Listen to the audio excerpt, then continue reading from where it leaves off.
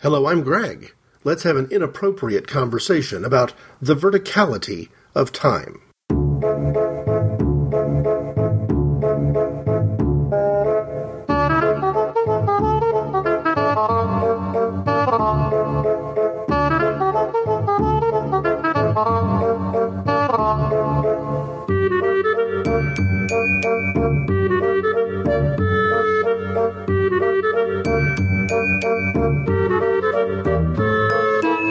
Couple of things I want to do right off the bat. First, I want to explain a little bit about my potential misuse of the term verticality. I'm not speaking in geometric terms, and I'm certainly not referring to NBA officiating. I'm referring to the concept that if we think in terms of things functioning across a horizontal plane, from time to time, we need to look upwards. This is going to be an inappropriate conversation show directly tied to one a couple of years ago. Inappropriate Conversation 61, The Impermanence of Time. Those are two shows that could have shared a different drummer, to be honest with you. I chose to go in a different direction because what I wanted to do in the first approach to the question of time was to essentially attack the concept of its permanence and to ask us to take a slightly different perspective, to look at things as we might see them if we were millions and millions of miles away in space. Where would we think of the timeline from that point of view? Or if our planet rotated at a slightly different speed, or at a different angle, or at a different distance from the sun, would we have different ideas about time?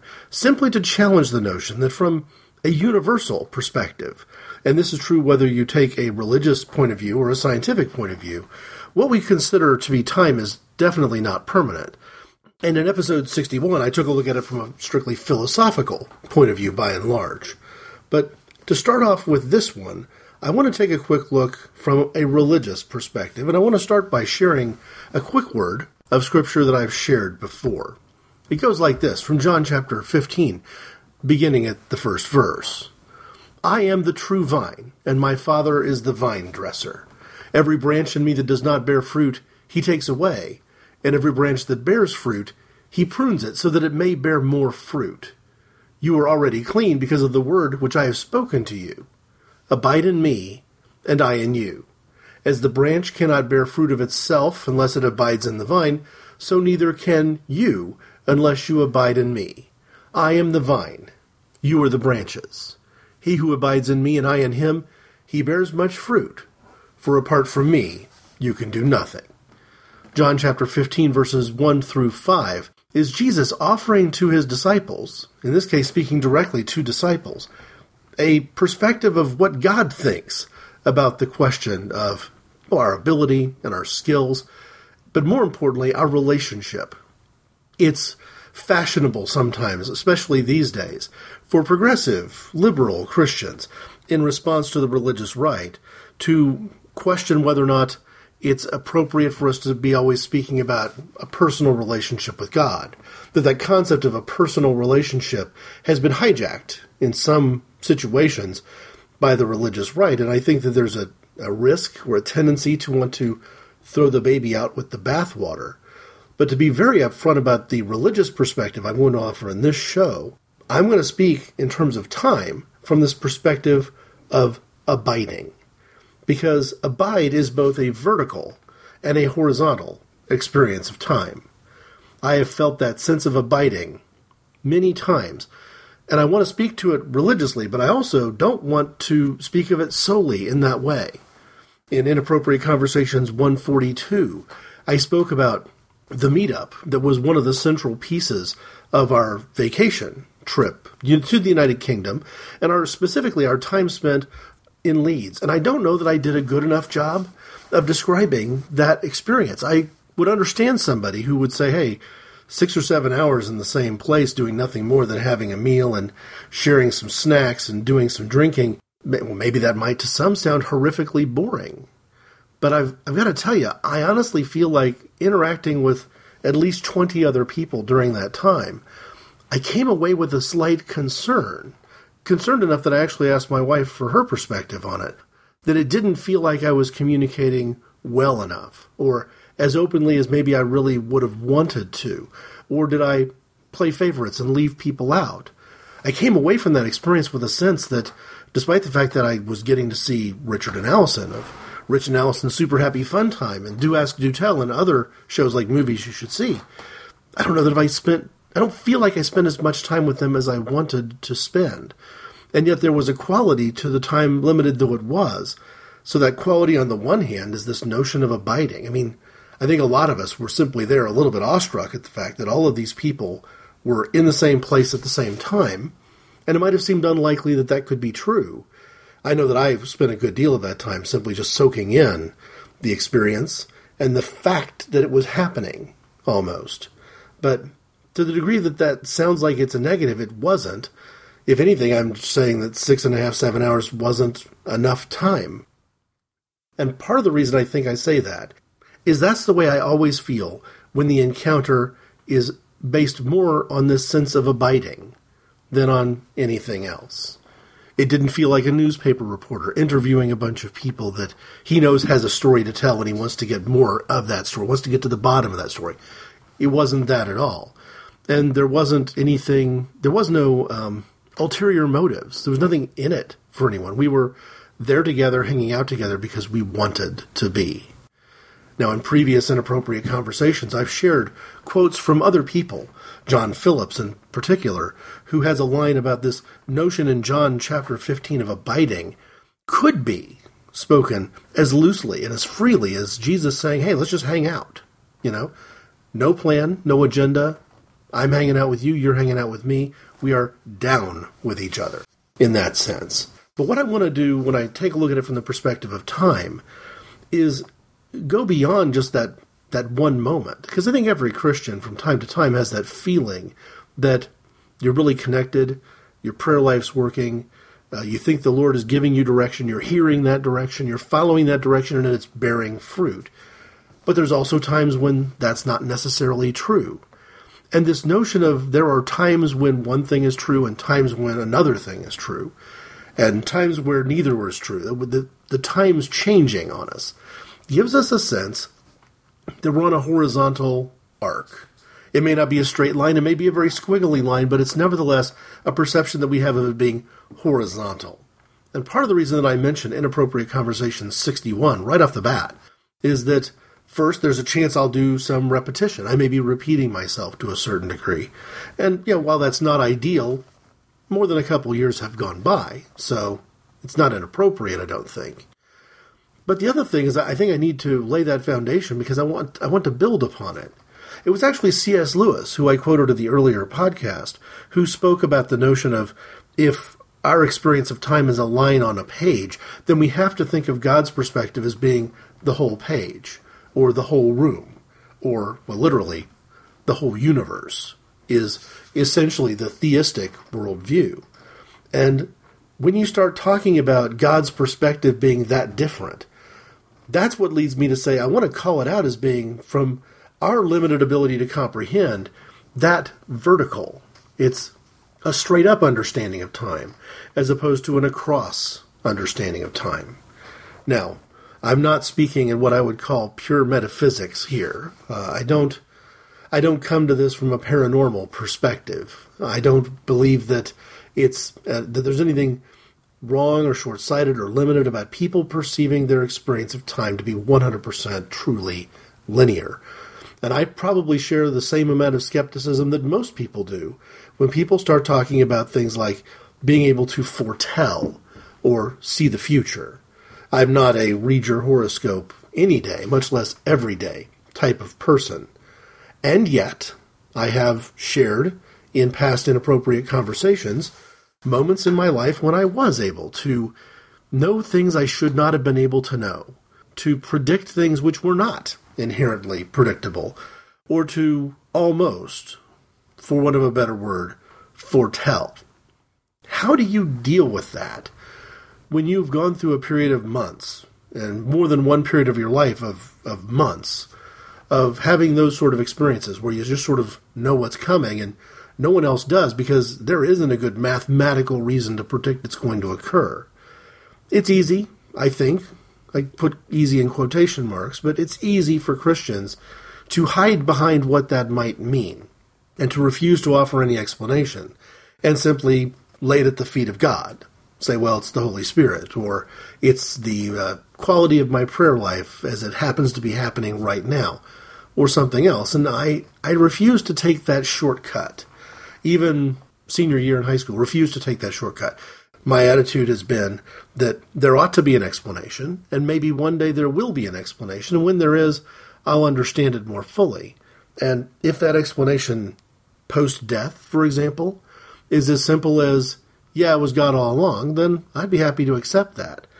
But I don't want to play a God card in any conversation that stops the conversation from happening. More than willing to talk about my faith, more than willing to talk about my faith experiences. But to me, you can almost tell that you're dealing with somebody who is afraid to talk about their faith if they use references to that faith or to God as a way of shutting down conversation. Lines like, the Bible said it, I believe it, that settles it. Not a conversation starter. That's a conversation ender. And that's absolutely not something that I ever want to do. So I'm not going to quote-unquote blame any past experiences that I've had upon God. What it did lead me to do, however, is to explore and to say, what other explanations might there be for a couple of different things, hitting them from a couple of different angles.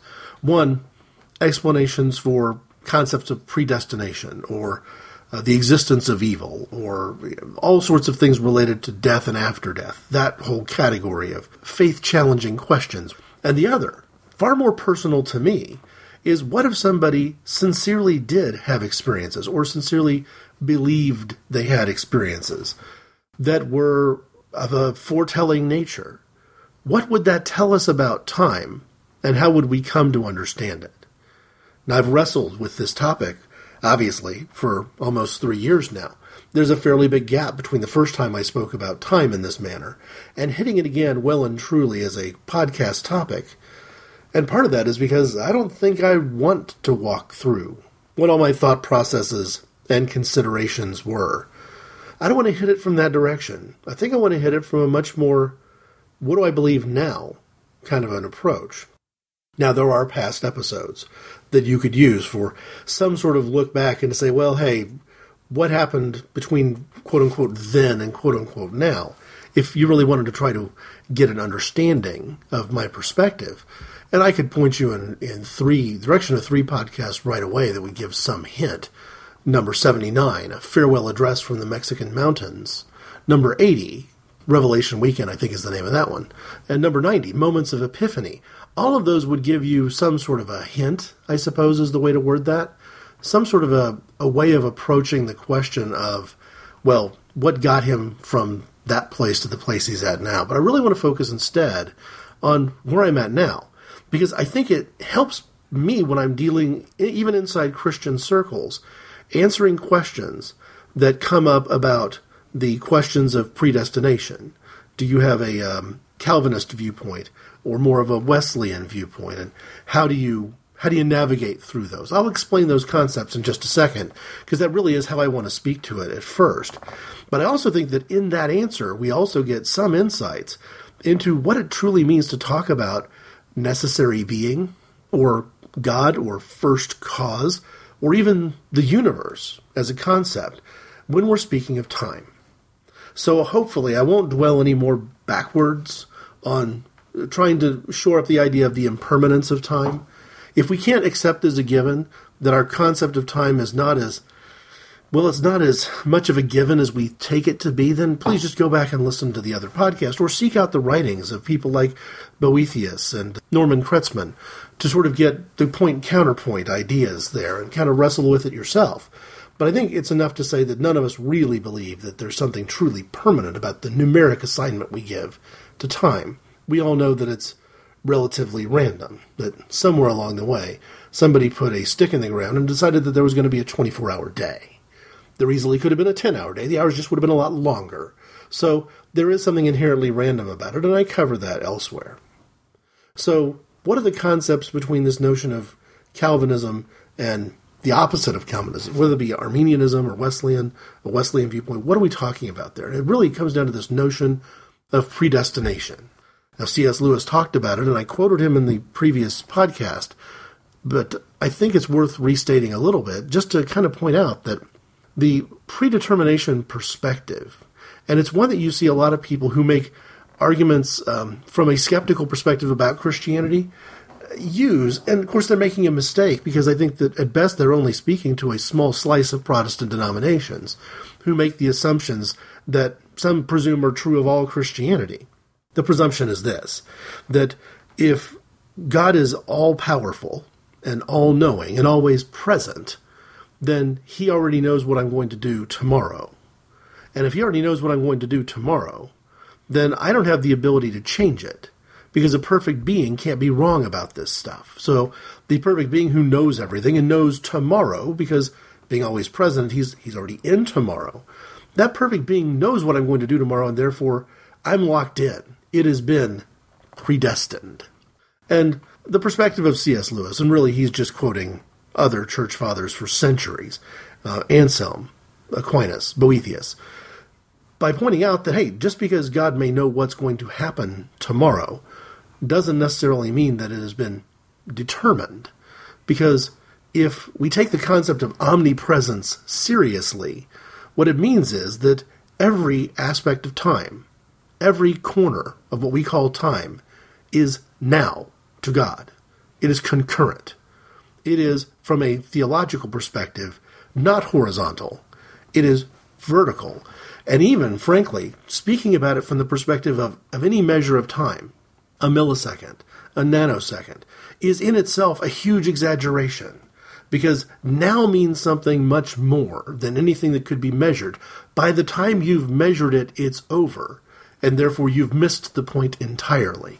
But just to make it a little bit easier, if we draw the thinnest line we possibly can across a piece of paper, and we say the far left-hand side of this line is my birth, or my first conscious awareness, and the far right-hand side of this line on this piece of paper is my death, or my last moment of conscious awareness, allowing for things that rob the mind before the body dies. I think all of us understand that in modern medicine, that's not just somewhat common, it's a very real risk. But even if you narrow it to say, hey, between maybe the age 3, and say for the average person age 77, that there's this window where you're conscious and you're aware of everything that's happening, and you believe that things happen to you sequentially, and there's a separation across the graph of when things occurred, some things occurring in a very short interval between them, and other things happening at a very great interval of distance. And that because we move across this line, again, in our perception horizontally across this line, we have a notion that some things haven't happened yet, and other things are about to happen. And from the realm of human experience, that's absolutely true. Anybody who claims that they're not functioning across the piece of paper in that direction isn't being honest and shouldn't be trusted. But for someone to suggest that that's the only dimension, well, that doesn't make sense. We already know that scientists are working on the concept that there's more than just 4 dimensions. There may be more than a handful. We could be talking about a dozen. We could be talking about dozens plural. And therefore, the notion that there are multiple dimensions certainly supports the idea that we ought to be thinking not just in 2 dimensions horizontally. At the very least, we should add a vertical perspective. And once you add that vertical perspective, now you're getting a little bit closer to what I believe is the mind of God. I believe it for several reasons. First, I've studied the philosophy of religion, and I've come to be more persuaded by this argument than other arguments that have been and could be made. But part of it is my personal experience, because in some ways, this argument backs up the experiences that I've personally observed, that I've had, for want of a better word. And it explains how maybe things don't always function strictly horizontally. And obviously, if you have a limited amount of perception, then maybe you never see things in any other way than straight ahead or straight behind you. But if you had what we would grant for the sake of argument, in the case of a necessary being, an eternal perspective, an omni-type perspective, omniscient, omnipotent, omnipresent, then your ability to see things horizontally wouldn't be a problem at all. So the answer that I think I've hinted at, maybe didn't do much more than hint at it a few years ago, was that truly time either does not exist or exists just as well vertically as it does horizontally. Now let's talk a little bit about what that means, to say that it exists vertically, that there's a verticality here. And in some ways, the best analogy that I can come up with is it's as if everything that you ever have done and everything that you ever will do, and this may be true beyond an earthly existence. It may be, if you believe in reincarnation, it would be everything you've ever done in every life you've ever lived, plus every life you're ever going to live, including the moment of nirvana. It's everything, whatever we define everything to be. From a Christian worldview, this means that we may come to see that the part of our life that we have experienced that we remember is just the beginning. But to understand it fully in an after-death perspective, we need to see it as something other than horizontal. So there's multiple ways of looking at lifetime, I suppose. But even if we just narrow it to just earthly existence, or maybe even just the part of earthly existence that we're capable of remembering. So again, let's go back to this notion of age 3 to 77, or some other random number we could pick, and say, what if that was a portrait hanging on a wall? And a portrait hanging on a wall in a gallery that was clearly put together by an artist whose touch is so unbelievably grand, I guess is the word I'm tempted to use, that it would change our perception of art to such a degree that we would look around the rest of the gallery and say, why are these scribbles here? Something so impressive, with such depth, for want of a better word, that looking at the picture tells a much more complete story. In some ways, like the difference between seeing some of the truly great works of art, Renoir, Van Gogh, Monet, as compared to anything that I might have put together in kindergarten. That distance between finger painting in kindergarten as a kid with almost no artistic talent whatsoever, in the case of me, lined up against the work of Salvador Dali, or someone like that, where you might say, hey, I can get lost in this other guy's painting, especially when you compare it to the work of this quote-unquote kid who had no idea what he was doing.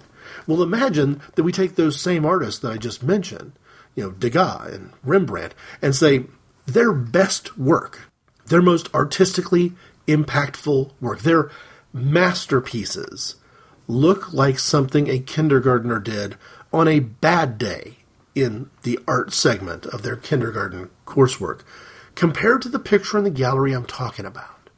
Because I'm talking about a picture in a gallery that, in addition to being, on some level, just a freeze-frame moment captured in time, very two-dimensional, very much paint on canvas, tells something that is so deeply meaningful that you feel like if you understood, not the artist, but the subject of that painting, that you would suddenly be comprehending 74 or 75 years of experience and knowledge, but you'd be doing so simultaneously, at the same time, as if it had already happened.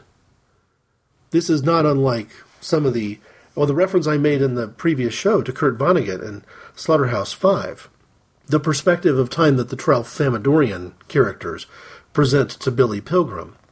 It's not unlike that. But to me, it runs deeper than that, because they were still seeing the experience of a life as a caterpillar stretched across, like I believe he makes a reference to the horizon of the Rocky Mountains. I'm talking about something that in the blink of an eye, or in something infinitesimally smaller than the blink of an eye, all of that information crammed into a single image.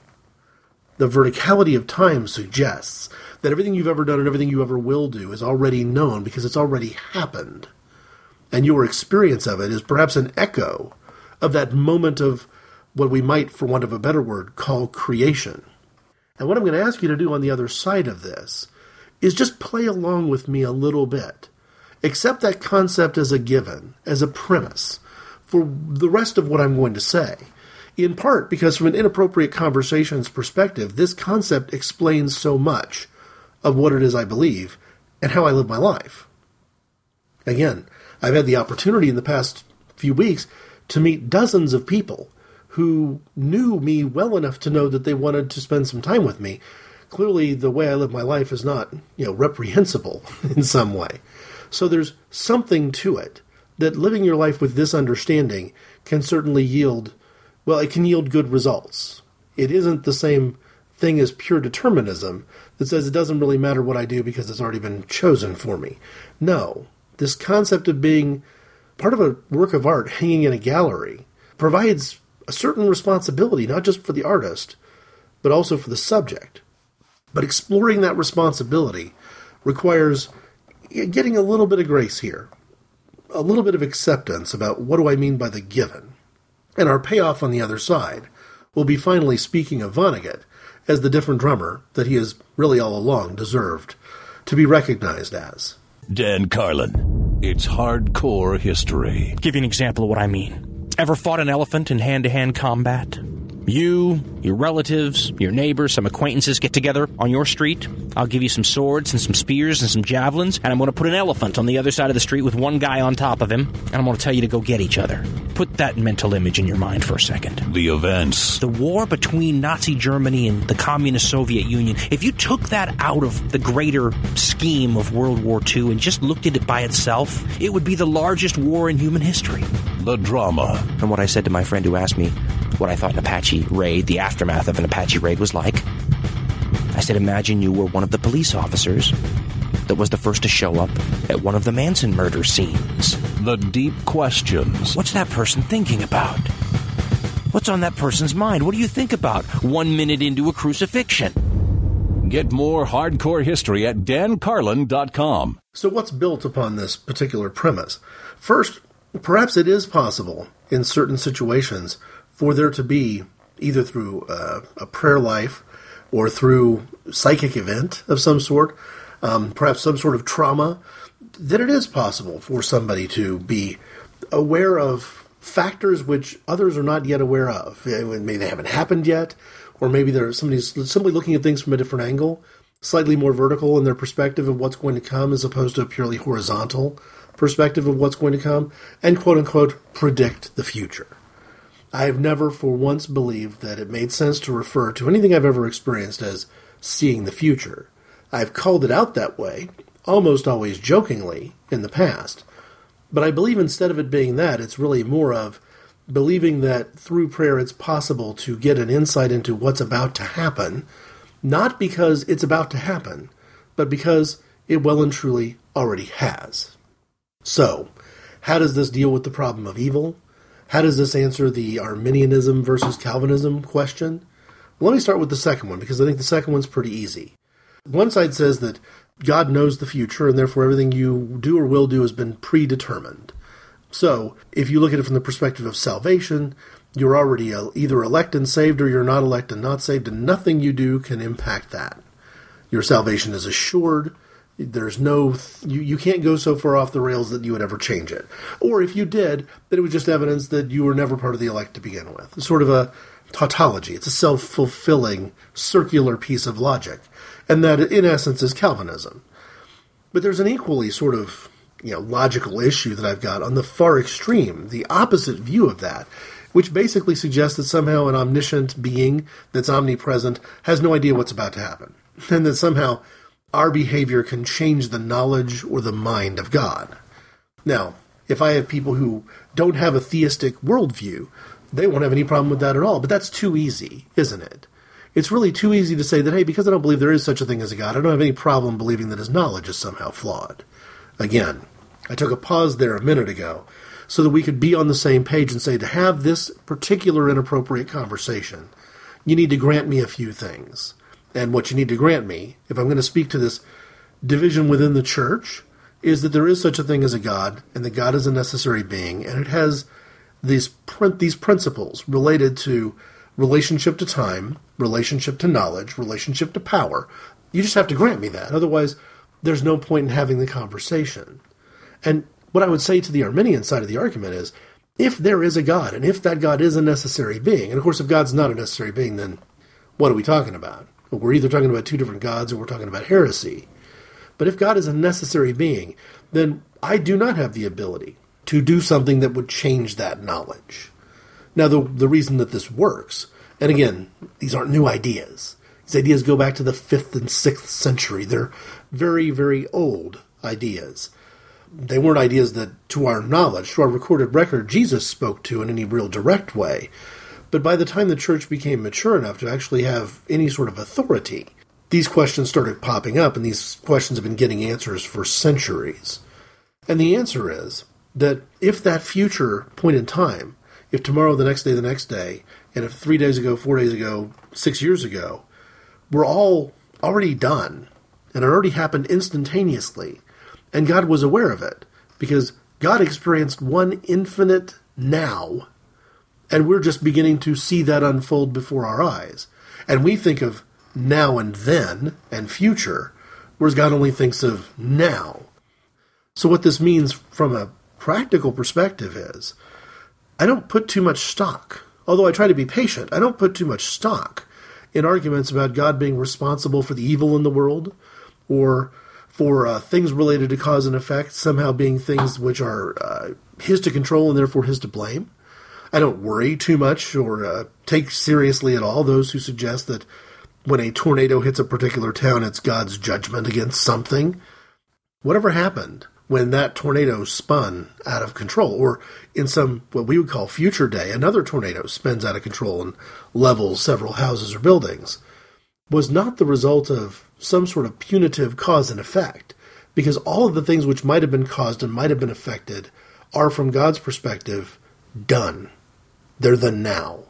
They've happened, or they're happening, and there is no sense in which you can necessarily say that a being who is observing all of these things across a span of time happening is responsible for part of it happening, but not another part of it happening. There's a responsibility in the sense that a group of creatures with free will was let loose upon an instantaneous now, and some of those creatures in this now are going to do good things, and some of these creatures in this now are going to do bad things. But just like we would not call a painting beautiful if the only color the artist used was white, there will be light, and there will be shadow. There will be depth, and in some cases there will be a relative degree of shallowness. But when you're looking at the painting, you can see that all of those things are not because something is about to happen. It's already happened. Now, to try to explain this in my personal life gets a little bit tricky, but I think where I would start is to say that I honestly believe, strap a lie detector to me, I'm quite sure I'll pass it, I have no doubt in my mind that my wife is more beautiful now than at any point in our previous experience together. But I'm not naive enough to believe that there's something magical about now, and some future time is going to be a diminishment of that now. Now, granted, there is a moment of mature understanding and a moment of premature or immature understanding. And that immaturity, you can understand somebody looking forward as a young teenager to somebody in their mid-20s and saying, oh, there's the pinnacle right there, and that after that it's all downhill. And you can even understand very immature adults looking backwards and saying, hey, you know what, back in the day, she was all that in a bag of chips, but now I've just got this, these crumbs in this empty container. No, because understanding the verticality of time makes it very easy, and I would say almost truly effortless, for me to see not only all that ever was, but to have some anticipation of all that is to come. And if that relationship is healthy, it should almost always be true that the person that you love, you are going to be as in love with them as you've ever been and ever could be now. Now, I don't want to... The word love, I've called it out in the past, it's a dangerous term. We misuse it a lot. We make it somehow synonymous with like, or synonymous with lust. We don't respect what that word truly means. And we get our feelings hurt because somehow we feel like that, if you love your spouse and you're not allowed to love your parents anymore, or what you may love your brother and sister, but that's not really the same thing. We should stop calling it love. It's ridiculous what we do to ourselves, including some people who lose their grip when you start talking about love in the realm of friendship. And I've spoken about that before. I may speak about it in a future show, I don't know. But it is possible to talk about friends in the same way, using the same term, because love doesn't mean merely like, and it certainly doesn't mean lust. So inside the confines of whatever relationship you have, whatever love you have, whatever abiding you are doing, inside that, it should always be a little taste of this eternal now. And this is true even if something, quote-unquote, bad happens, even if somebody is severely scarred, or they lose a limb, or they're currently fighting the ravages of disease, or whatever the case may be, if you're focused on the superficial, you're living truly on the horizontal line and nowhere else. And again, I said before, that's okay. I don't want to take an accusing voice to anyone who only perceives time that way. But the verticality gives you a completely different point of view, because the verticality, at least from a human perspective, our ability to comprehend it, is still built somewhat on these arcs of I know where I am, and I may be able to have the mental acumen to think 100 feet up into the air from there. And that 100 feet up is going to form a triangle if I go back to age 3, when maybe I first remembered something for the first time. And in theory, it's going to form another triangle out to some indeterminate future point. And from those triangles, I've got places where I'm looking at the whole relationship inside that perspective. Maybe some of it's good, maybe some of it's bad, maybe some of it's ugly, but it's true. And the truth is always ultimately going to be pretty, to use an old cliche. So when you're looking at everything that was, I mean, do I go and hang out with some friends that I first met online and spend time dwelling on this face-to-face meeting is a little more awkward than the first online meeting? I don't give it another thought. For one thing, they're two different things. For another thing, it's part of the same relationship. It's a different part of the same relationship. And it's the current. In this case, it was the current part of that relationship. And the current part of that relationship was, in its own way, a work of art that I wouldn't be able to experience if I wasn't in that gallery at that time, staring at that particular part of the wall and taking it all in. I think we're going to find that this is true when we look at our lives as well. That is, at least people do better at it when they look backwards. They look back on their career and they say, you know what, I'm a better cashier now than I was when I first started at that store. Or I'm a better planner and organizer now than I was when I first got out of college and had that first job. We speak in these terms, and these terms reflect, to our minds, perhaps just a progression along a flat piece of paper, but I don't think so. I think that they're a little more triangular than that, because they involve stopping and looking not just backward, but also upward. So imagine, if you will, that you weren't just looking backward and upward, but that you were looking forward and upward as well. Because as Christians, we believe, or we're supposed to believe, in this concept of eternal life. And some Christians that M. Scott Peck may describe as stage 2 Christians, only think of it in this very flat sense, that I've put all my answers on this test. When I'm done, it's going to get graded. If I did good, I'll go to heaven. If I did bad, I'll go to hell. That heaven is this ethereal, greater than it could possibly be thing that I don't understand. And hell is this horrifically got to be real and dangerous and smell bad horribleness that I don't really understand. And at no point is there any throughput there, because to them there's a fork in the road.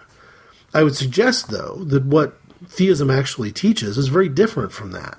That this concept of eternal life includes with it a notion that we will continue to know everything we have known. That you don't throw away your work, so to speak, here on earth. And there will be continuing to be perhaps developing or deepening the painting that is our life even afterward. And that's a concept that I think throws a lot of Christians off, but it didn't necessarily throw the early church fathers off, for want of a better expression. They simply didn't choose to spend a lot of, if you'll pardon the pun, time on it. But if you look at time from the perspective of, I can't blame God or the devil or anybody else for what I do with my experiences, because everything I have experienced and everything I will experience is not only within my control, but it has already happened. That puts a completely different sense of pressure on you. It's not behave right, because if I don't, I'm going to go to the terrible place. Or behave good, because if I do, I'm going to go to the wonderful place. It's I have already built whatever work of art is going to be left behind and pointed to as Greg. Do I want that to be good? Do I want that to stand up? Or do I want it to be not particularly impressive, not worth anyone's time. And it's for that reason that I believe that having a vertical understanding, and not just a horizontal understanding of time, actually has as much impact, probably more impact, on what I might describe as good moral behavior, or at the very least good relationship building, as any fear of judgment could possibly provide.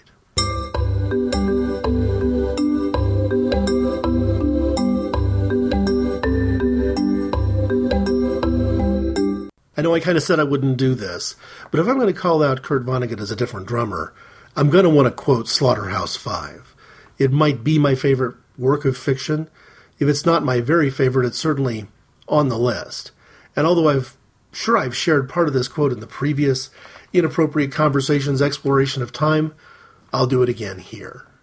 Quoting, "The most important thing I learned on Tralfamadore was that when a person dies, he only appears to die. He is still very much alive in the past, so it is very silly for people to cry at his funeral. All moments, past, present, and future, always have existed, always will exist. The Tralfamadorians can look at all the different moments just the way we look at a stretch of the Rocky Mountains, for instance. They can see how permanent all the moments are, and they can look at any moment that interests them. It is just an illusion we have here on Earth that one moment follows another one, like beads on a string, and that once one moment is gone, it's gone forever. When a Tralfamadorian sees a corpse, all he thinks is that the dead person is in a bad condition at that particular moment. But that same person is just fine in plenty of other moments. Now, when I myself hear that somebody is dead, I simply shrug and say what the Tralfamadorians say about dead people, which is, so it goes." That actually isn't a quote from Vonnegut's book Slaughterhouse-Five that is most on my mind right now. The quote is actually much more simple and much more subtle. It's just this: everything was beautiful and nothing hurt. As I mentioned on the Mind the Gap episode, I took a 6-hour train ride a few weeks ago between London and Glasgow, as we were, as a couple, going from England to Scotland to Wales on a long vacation. And I was worried that 6-hour train ride might feel long and dull, tiring, or burdensome, and it was anything but true. And part of it was, we were still, in the early part of our trip, 4th day in maybe, and we're still like, holy crap, I can't believe we're here. But the other thing is that everything I said a minute ago is true. I'm sitting with somebody that I want to be sitting with more than anything in the world. And in the history of the universe, that is the one thing that is more true than anything else. And everything else that we were experiencing was the background to that painting. And the fact that we were experiencing all these different landscapes and seeing sheep, and we were passing sheep at a time when newborn lambs had just, come into the flock, so you have all the, for want of a better word, you have all the babies running around.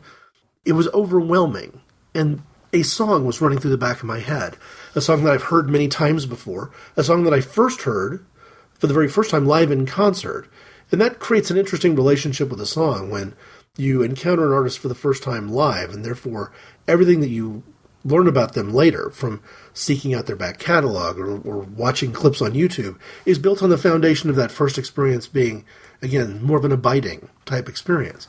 But the song from Rosie Golan on her album Lead Balloon is called Everything is Brilliant. And essentially her chorus is, everything is brilliant and nothing hurts. I can't help but to think that that turn of phrase is in some ways an homage to Vonnegut. It would be a coincidence if it wasn't. And yet, that song was so powerful in my memory that while we're riding the rail, taking the train several hours north, I decided, well, at first I want to listen to that song. So I called up my MP3 player, found that, dialed into the artist, dialed into the album. But at some point along the way, I said, hey, for a long stretch of this particular trip, I'm going to listen to just a random shuffling of what's in her catalog. But really, I think the number one reason that I was drawn to that song was that I was drawn to that idea. And that idea, as much as you can give credit to Rosie Golan as a songwriter, really has to go back to our different drummer this week, Kurt Vonnegut. Wikipedia describes Kurt Vonnegut as an American writer. In my opinion, he's much more than that, but we'll get to it. His works such as Cat's Cradle, Slaughterhouse-Five, and Breakfast of Champions blend satire, gallows humor, and science fiction. As a citizen, he was a lifelong supporter of the American Civil Liberties Union and a critical pacifist intellectual. He was known for his humanist beliefs and was an honorary president of the American Humanist Association. This is the introductory description for the Wikipedia entry of Kurt Vonnegut Jr. And it really, I don't have any quarrel with anything that it says there. What's truly interesting to me is what's hidden between the lines. When I talked about Norman Kretzmann as a different drummer, the first time I chose to speak of time, I was talking about somebody who may have spent time in his life in serious doubts about religion and doing a lot of exploration of theism in particular, but ended his life as very much a Christian, as very much a theist from a philosophical point of view as well. That's not going to be the case in Vonnegut's situation. And yet, if I call him out as somebody who, had ties to the Council for Secular Humanism, regarded himself as at least an agnostic, one of the books that I took with me on the trip, and one of the books that I wanted to finish reading before I did this particular Inappropriate Conversation show, was Palm Sunday by Vonnegut. I was intrigued by Palm Sunday for several reasons. One of them is that he actually took the time in the memoirs sort of section of the book to grade all of his own previous works with letter grades, which I found to be incredibly humorous, including giving a letter grade for the book he was actually writing at the time. But the thing that interested me most is what you might call the title track of Palm Sunday, was Vonnegut addressing an Episcopal church. This particular church had a habit of inviting someone who was not the pastor, not necessarily part of the church per se, to preach on Palm Sunday. That was the one Sunday a year in the custom of that church that they invited an outsider, or in this case even a non-believer, to do the speaking. And in the book he shares that sermon from 1980. I'm going to refer to a couple of passages here, just because I think it gives you a sense of, well, first off, I don't have a litmus test. You don't have to pass some quiz or to say all the magic words in a creed to capture my ear. If you've got something important to say, I will listen to you. And Vonnegut certainly had important things to say. But especially this. Here's how he opened up this sermon in 1980. Quote, "I am enchanted by the Sermon on the Mount. Being merciful, it seems to me, is the only good idea we've received so far. Perhaps we will get another idea that good by and by, but then we'll have two good ideas. What might that second good idea be? I don't know. How could I know? I'll make a wild guess that it comes from music somehow. I have often wondered what music is and why we love it so. It may be that music is that second good idea's being born." But here he is, talking about how much he loves the Sermon on the Mount, and frankly, if there's anything that's obvious from a scripture perspective, from just listening to Inappropriate Conversations and not even following me anywhere else in social media, it's that I love the Sermon on the Mount. It's probably what I'm going to quote more often than not if I'm quoting scripture on my own accord and not answering a particular issue of the day. If I'm speaking to people on Facebook at the Inappropriate Conversations page there, which is listed as a cause, or on the Walk the Earth page that I started when I began that podcast, or on Twitter at IC_Greg, it's most likely to be the Sermon on the Mount. But on this particular Palm Sunday sermon, he didn't quote that. He picked a different passage. I think it's kind of interesting the thought process he did. Vonnegut essentially suggests that Jesus told an incredible joke, and that the incredible joke that he told has been totally misunderstood by Christians for all of these years, and that from his perspective, if he communicated nothing more in a message to a congregation, it would be that he wants the church to understand the joke. I've actually referred to this passage once in the past, talking about Shane Claiborne as a different drummer. It's the point where Jesus says, "The poor will always be with you." What Claiborne did with that was he basically said what Jesus meant is that the poor will always be among you. And so often he gets that quote thrown in his face by Christians, by conservative Christians, who come from very wealthy churches, who may have moved out of inner city neighborhoods because they don't want the poor to be anywhere near them. Right now, the religious right spends a great deal of its energy pretending that the poor don't exist, or perhaps never existed, or that their existence is unimportant. And yet Jesus is saying, the poor should always be with you. That's Claiborne's perspective. But Vonnegut tells it differently. First, let me just kind of set the stage a little bit by quoting just a little bit from John chapter 12. "A woman has come to the place where Jesus is sitting, and she's anointing his head and his feet with some very expensive perfume. Judas objects to this and says, "Why was this perfume not sold for 300 denarii and given to poor people?" Now he said this, not because he was concerned about the poor, but because he was a thief, and as he had the money box, he used to pilfer what was put into it. Therefore Jesus said to him, "Let her alone, so that she may keep it for the day of my burial. For you always have the poor with you, but you do not always have me." This is the justification, sadly, that some Christians use for saying there's no reason that we should fret over improving the lives of people who are really genuinely struggling, because after all, in the Bible, Jesus says there's always going to be poor people, there's nothing you can do about it. Well, Shane Claiborne gives us a good, sound Christian theological reason for thinking that's not what Jesus meant. What Jesus meant is that you should always be doing something about the poor, you should always be out there working and ministering with them side by side. That's a theological perspective. Vonnegut treats it more like a joke, and here's what he says. Quoting Vonnegut, "This is too much for the envious hypocrite Judas, who says, trying to be more Catholic than the Pope, 'Hey, this is very unchristian. Instead of wasting your stuff on feed, we should have sold it and give the money to the poor people.' To which Jesus replies in Aramaic, 'Hey, Judas, don't worry about it. There'll still be plenty of poor people left long after I'm gone.'" This is about what Mark Twain and Abraham Lincoln would have said under similar circumstances. If Jesus did in fact say that, it is a divine black joke, well suited to the occasion. It says everything about hypocrisy and nothing about the poor. It is a Christian joke, I would say from Christ himself. But Vonnegut says, which allows Jesus to remain civil to Judas, but chide him about his hypocrisy all the same. "Judas, don't worry about it. There will still be plenty of poor people long after I'm gone." This is a perspective of somebody who would not describe himself in the common vernacular as a believer. And yet, having a message with that power being shared by somebody like Vonnegut is in some ways more impactful coming from somebody who isn't, quote-unquote, within the church. One of the friends I met up with a couple of times when we were in England put a Facebook post out that I know he intended for me to see, intended for me to read, asking a question about the commonalities between Christian mythology, parables, stories of Jesus, and the worldviews of other, even more ancient religions. What does it mean if there's more than one flood myth running through more than one religious construct, for example? Or what does it mean if the notion of death and resurrection isn't just a Christian idea, that it's happened in parallel to Christianity in other parts of the globe?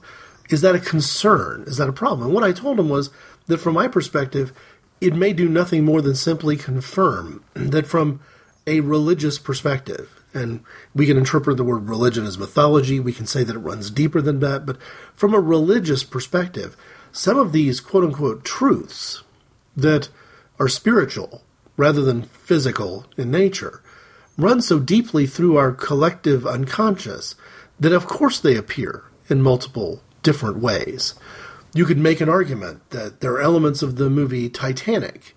John Eldridge makes this argument, that for whatever its flaws, Titanic tells a story about someone sacrificing his life to save others.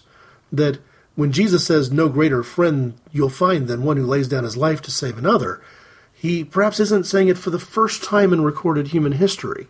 Certainly not saying it for the last time in recorded human history. And that's perfectly okay. The stories are perhaps bigger than that. But it's interesting what happened when Kurt Vonnegut presented what was going to be his master's thesis. Yes, his master's thesis in anthropology, which was rejected by the University of Chicago. Essentially what he did was he graphed out every story that he could think of along intersecting axes, where he was measuring things like good fortune and ill fortune and the beginning of the story and the end of the story, and simply charting the course of a story on graph paper as if it was in some ways not unlike what we might call modern choral music. But what happened along the way is he got to the graph of Cinderella, and it's at this point that I want to share once again from Vonnegut's book, Palm Sunday. Quoting Vonnegut, "Then I had another look at the graph I had drawn of Western civilization's most enthusiastically received story, which is Cinderella. At this very moment, 1,000 writers must be telling the story again in one form or another. This very book is a Cinderella story of a kind. I confess that I was daunted by the graph of Cinderella, and was tempted to leave it out of my thesis, since it seemed to prove that I was full of crap. It seemed too complicated and arbitrary to be a representative artifact. It lacked the simple grace of a pot or a spearhead. And so he draws Cinderella, which is essentially a staircase rising upward, and then taking a dramatic plunge, and then dwelling at the basement for a while, and then having an arc shifting up to its highest point. In other words, Cinderella's story is one of toil and drudgery, but she meets her fairy godmother. Her fairy godmother takes her story to the highest good that she's experienced in the plot. But at the stroke of midnight at the night of the ball, the cliff falls for Cinderella. She loses all of the magic that she's been given. Her sweet prince doesn't know who she is, and she returns to the situation that she was in before, perhaps worse off than she was before, because now she has a memory of what could have been or what was to come. And of course, we know how the story ends.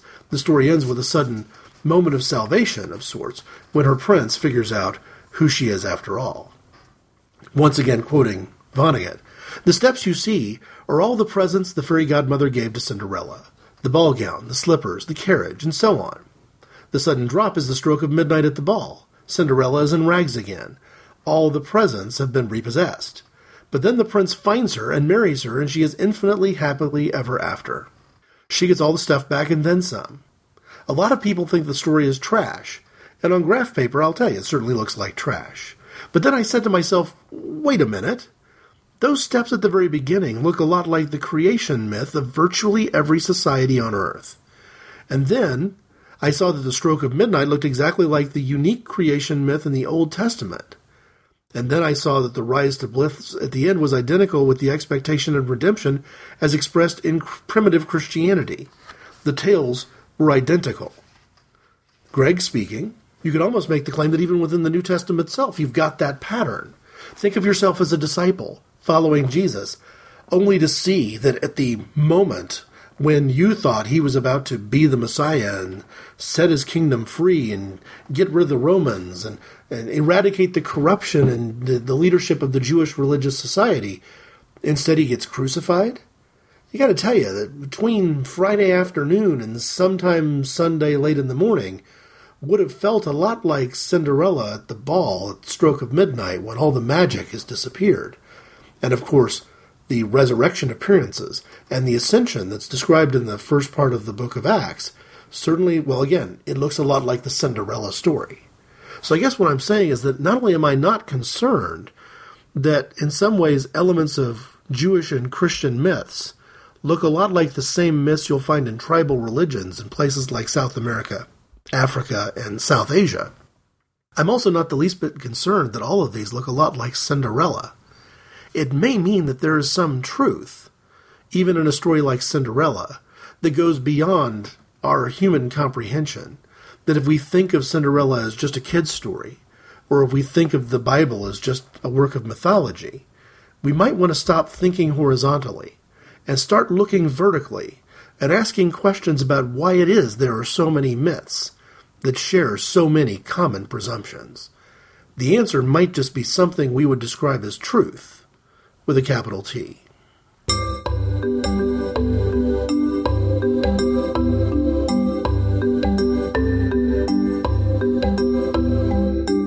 It might be enough for now to sum up with the idea that a different drummer whose religious beliefs are as foreign to mine as my religious beliefs would be from anyone who's part of a different religion like Buddhism, for example, share very similar ideas about time, very similar ideas about mythology.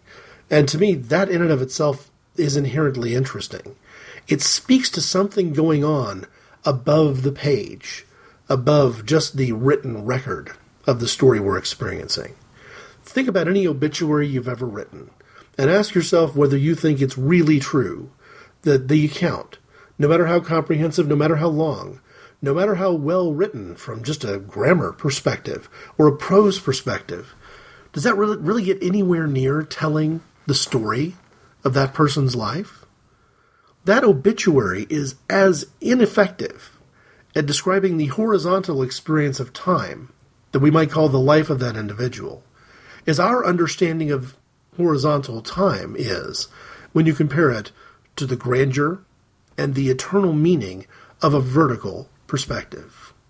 No, none of us will ever be able to comprehend that perspective. But there's something incredibly small-minded about presuming that anything I can't easily comprehend must not exist. If you'd like to put some dialogue into this conversation yourself, I can be reached at ic_greg@hotmail.com. The website at www.inappropriateconversations.org has comments for each show with show notes enabled there. And as I mentioned earlier, you can also reach me on Facebook and on Twitter. Thanks for listening.